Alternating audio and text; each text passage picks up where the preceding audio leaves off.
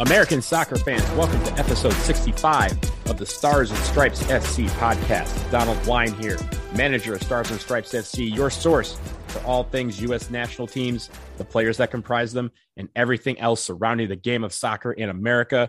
And welcome to World Cup qualifying week, and it's the big one.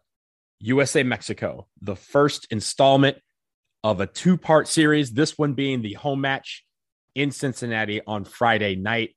We are going to preview that game as well as the away game at Jamaica next Tuesday on November 16th. We will discuss that after the break, but this is the big game that we have all been waiting for. USA-Mexico. We've had a couple of editions of this rivalry over the summer, one in the Nations League final, one in the Gold Cup final, both of those victories by the United States. But this is World Cup qualifying. This is a different animal. This is the one we've been waiting for. This is what everyone's excited about. And when it comes to USA-Mexico, it doesn't matter what we did this summer. It doesn't matter that we won the greatest tournament on the planet in Nations League. It doesn't matter that we won the Gold Cup. What matters is this game. And 3 big points are on the line for the first and second place teams in the Octagon standing. So the first thing I want to do, since we were off last week, is go through the roster for the United States, because we didn't get a chance to do that. And then after that, we'll kind of go into the games that we will have these over the next few days. Again, as we all know, this is not going to be a 3-match window like we had in September and October. This is our, going back to the Hex, traditional 2-match window where we have a Friday, Tuesday kind of deal. Mexico being on Friday, the Jamaica away game at the office in Kingston on Tuesday. So we have a smaller group. It's still a 25-man roster, but we only have 2 games to worry about. And with the change in all of the COVID restrictions that the UK had, all of our players are available for both matches. So that is a good sign. All of our England-based players like Christian Pulisic and Zach Steffen, those guys are available for selection in both games. So we don't have to worry about a lot of overlap, or we don't have to worry about sending guys home and bringing guys in. We can go with the squad that we have, barring any injuries, which of course we hope there are none. So let's go through the U.S. roster real quick. The goalkeepers that we have on this roster: Sean Johnson, Zach Steffen, and Matt Turner. Our defenders: Reggie Cannon, Mark McKenzie, Chris Richards, Anthony Robinson, Miles Robinson, Joe Scally, Sam Vines, DeAndre Edlin, and Walker Zimmerman. Our midfielders: Kellen Acosta, Tyler Adams, Gianluca Busio, Sebastian Lletget, Weston McKennie, Yunus Musa, and Christian Roldan. And then our forwards: Brendan Aronson, Paul Areola, Jesus Ferreira, Ricardo Pepi, Christian Pulisic, and Tim Weah. So I think for most people, there was the obvious omission of John Brooks. And John Brooks wrote a nice little note out and posted it after the roster was released, saying that he hadn't been playing up to his standards and that he had been playing up as well as he could. And that was why he was left off this roster. And he's looking forward to being back on future rosters. I would have obviously loved to have John Brooks there. I think he's our best defender, and he has not been playing well these last couple of windows. And I'm glad that he's taken some accountability and showed that publicly and said, hey, I need to get better and I need to improve if I want to get back into this team. And I think he's going to do that. I don't think the door has closed on John Brooks at all. I think this is a minor bump on the road for him. He'll be back to where he is, and we're going to need him down the road. We have, again, after this window, we have 6 more matches. We're going to need someone with the experience and talent of John Brooks on that field for those 6 games. So he's not in this window, but we expect to see him back really, really soon.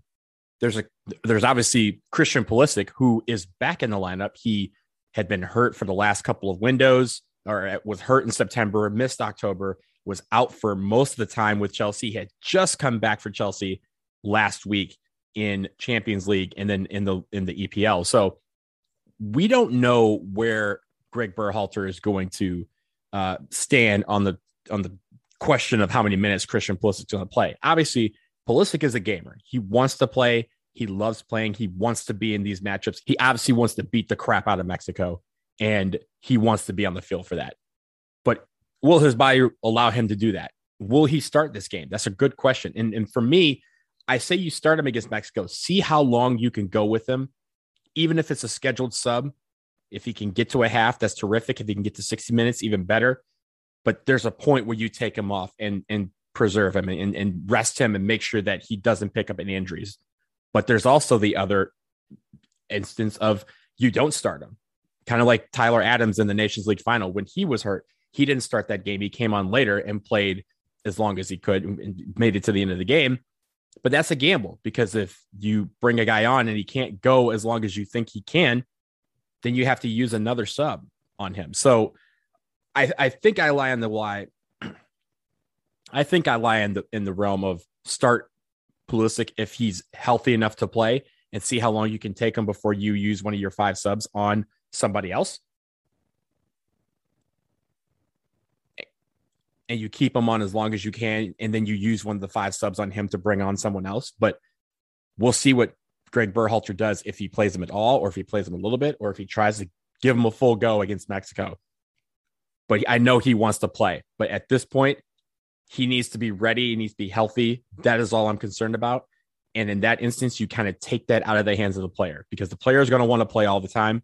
You have to manage his minutes well. I think they will do that for Christian Pulisic against Mexico. We have a couple of guys that we haven't seen on the team either ever or in a while.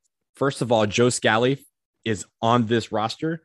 He is one guy that's been very heralded, played for Borussia Mönchengladbach, a guy that a lot of fans have wanted on this roster for quite a while. He gets his opportunity. Will he play against Mexico? I'm not sure, but I assure you he will likely see some action during this window, whether it be against Mexico or against Jamaica. There's a couple other guys that we haven't seen in a while on the roster. Sam Vines is back on the roster after a lengthy absence. Jesus Ferreira is back. I think the last time we saw him was January camp 2020. And so you have a couple of guys that are, back in the fold. Reggie Cannon's back in the fold. So you have some guys that are able to play with the likes of Mexico, with the likes of Jamaica, who have that sort of experience, but haven't been on the team in a while. And do you throw them out there? There's also guys that have not yet gotten that test. Chris Richards is one of them that people want to see. But the question is, do you do that on the biggest game on your schedule, at least your home schedule? Do you play the hits? Do you go with guys that you trust? Do you go with the veterans who have that experience against Mexico, or do you use it to try a new guy out? That is the question that Greg Berhalter has, because he has a little bit of both on this roster. He has guys who are tested, proven. He has guys that are not tested, have not played against Mexico, have not played in the World Cup qualifier. This may not be the environment for them to be tested in, or at least to throw their first test out. But some may say throw them out there and see what happens. And I'm dying to know, as you all are, what Greg Berhalter will do. Now, on Mexico's side, they have basically their A lineup. Almost just about everybody is in this camp. Memo Ochoa is going to be in goal. You have Chucky Lozano. You have Raul Jimenez. You have Funes Mori. They're all there up front. You have guys in the middle that have been on this team. We won't see any of the dual nationals that have recently committed to Mexico from the United States, but Mexico obviously has a loaded lineup. This is going to be a barn burner of a game. This is going to be back and forth action. This is going to be something where if you're a nervous watcher, you're going to be extra nervous for this game. If you're a person who's pumped for this, you better get extra pumped. Everything needs to go up another notch. I know Cincinnati is going to be ready for this game. They have been preparing for a long time. I've been dealing with a lot of the preparations on the supporter side with Cincinnati. Those guys are jazzed up, ready to go. And I cannot wait for them to showcase what they are ready to do and capable of doing to provide that home field atmosphere that the Americans need. So this is going to be one of those days, Friday, everyone breathe, take some water, get some rest, because come 9-10 p.m. Eastern time, the battle begins, the latest chapter in this war between the Mexican national team and the U.S. men's national team will commence in Cincinnati and is going to be incredible. We will pause real quick, but on the other side of the break, the Jamaica match looms after the big Mexico match. A quick preview of that big road test is next.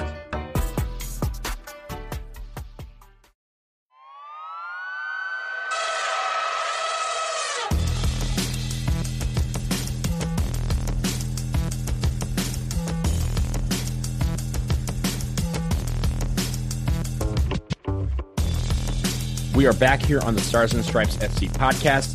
As we mentioned, the big Mexico game at home in Cincinnati at TQL Stadium will be Friday, this coming Friday at 9:10 p.m. Eastern time.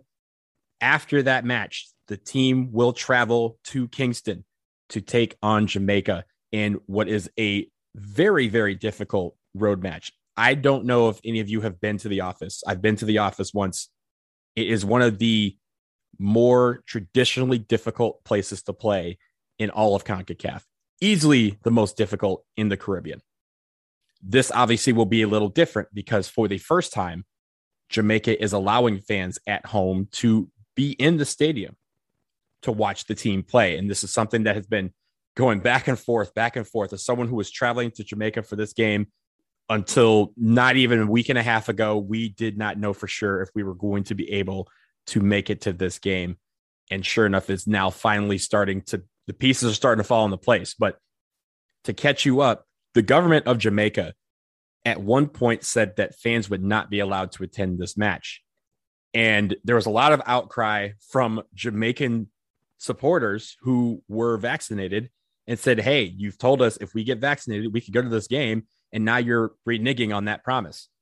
After about 5 or 6 hours of negotiation between the federal government of Jamaica as well as the Federation of Jamaica, they agreed to allow 5,000 fans to enter the stadium at the office on Tuesday for this match. Again, it will be the first time Jamaica gets a home crowd of any kind since the pandemic began. So because of that, 500 tickets were allotted to American fans. American fans have swallowed up most of them. So we are ready to go.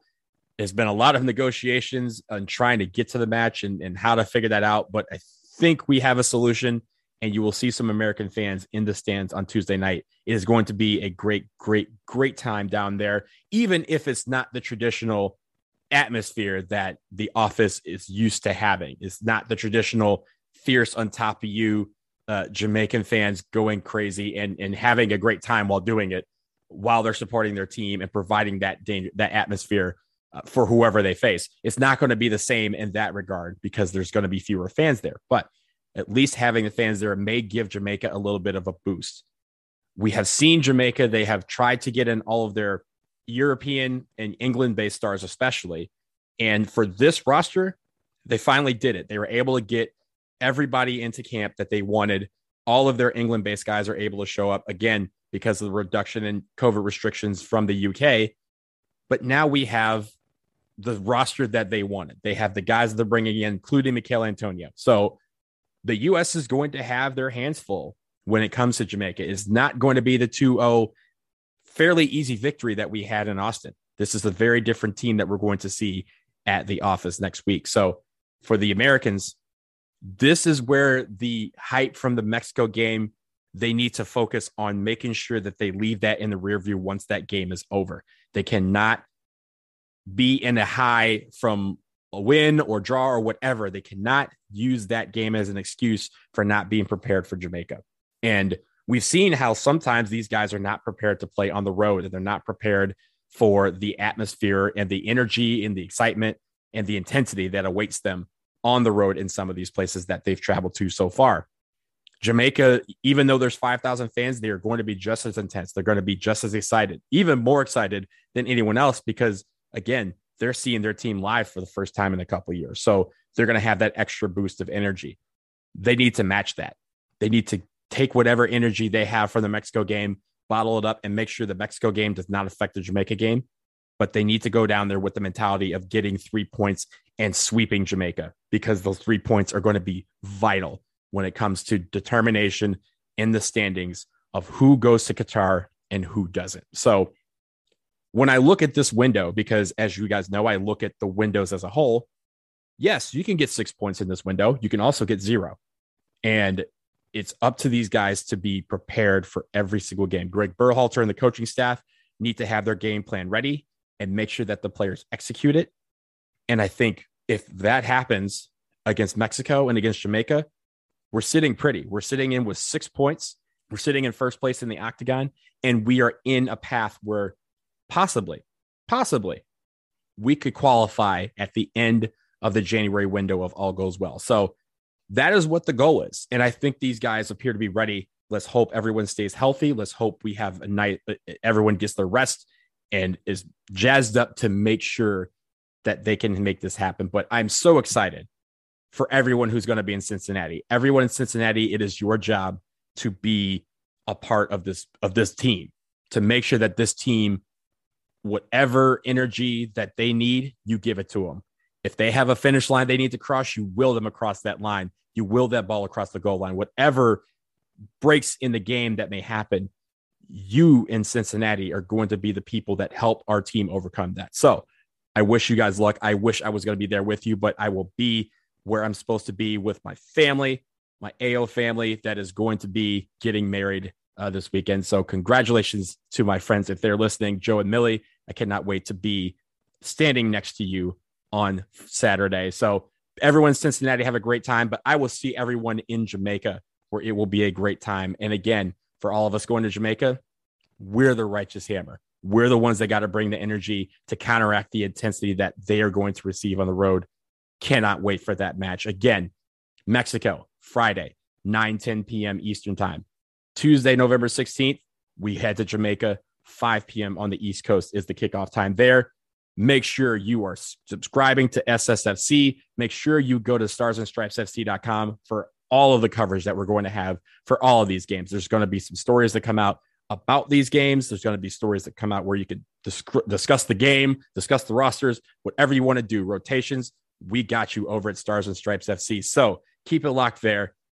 That will do it for episode 65 of the Stars and Stripes FC podcast. Thank you guys so much for listening.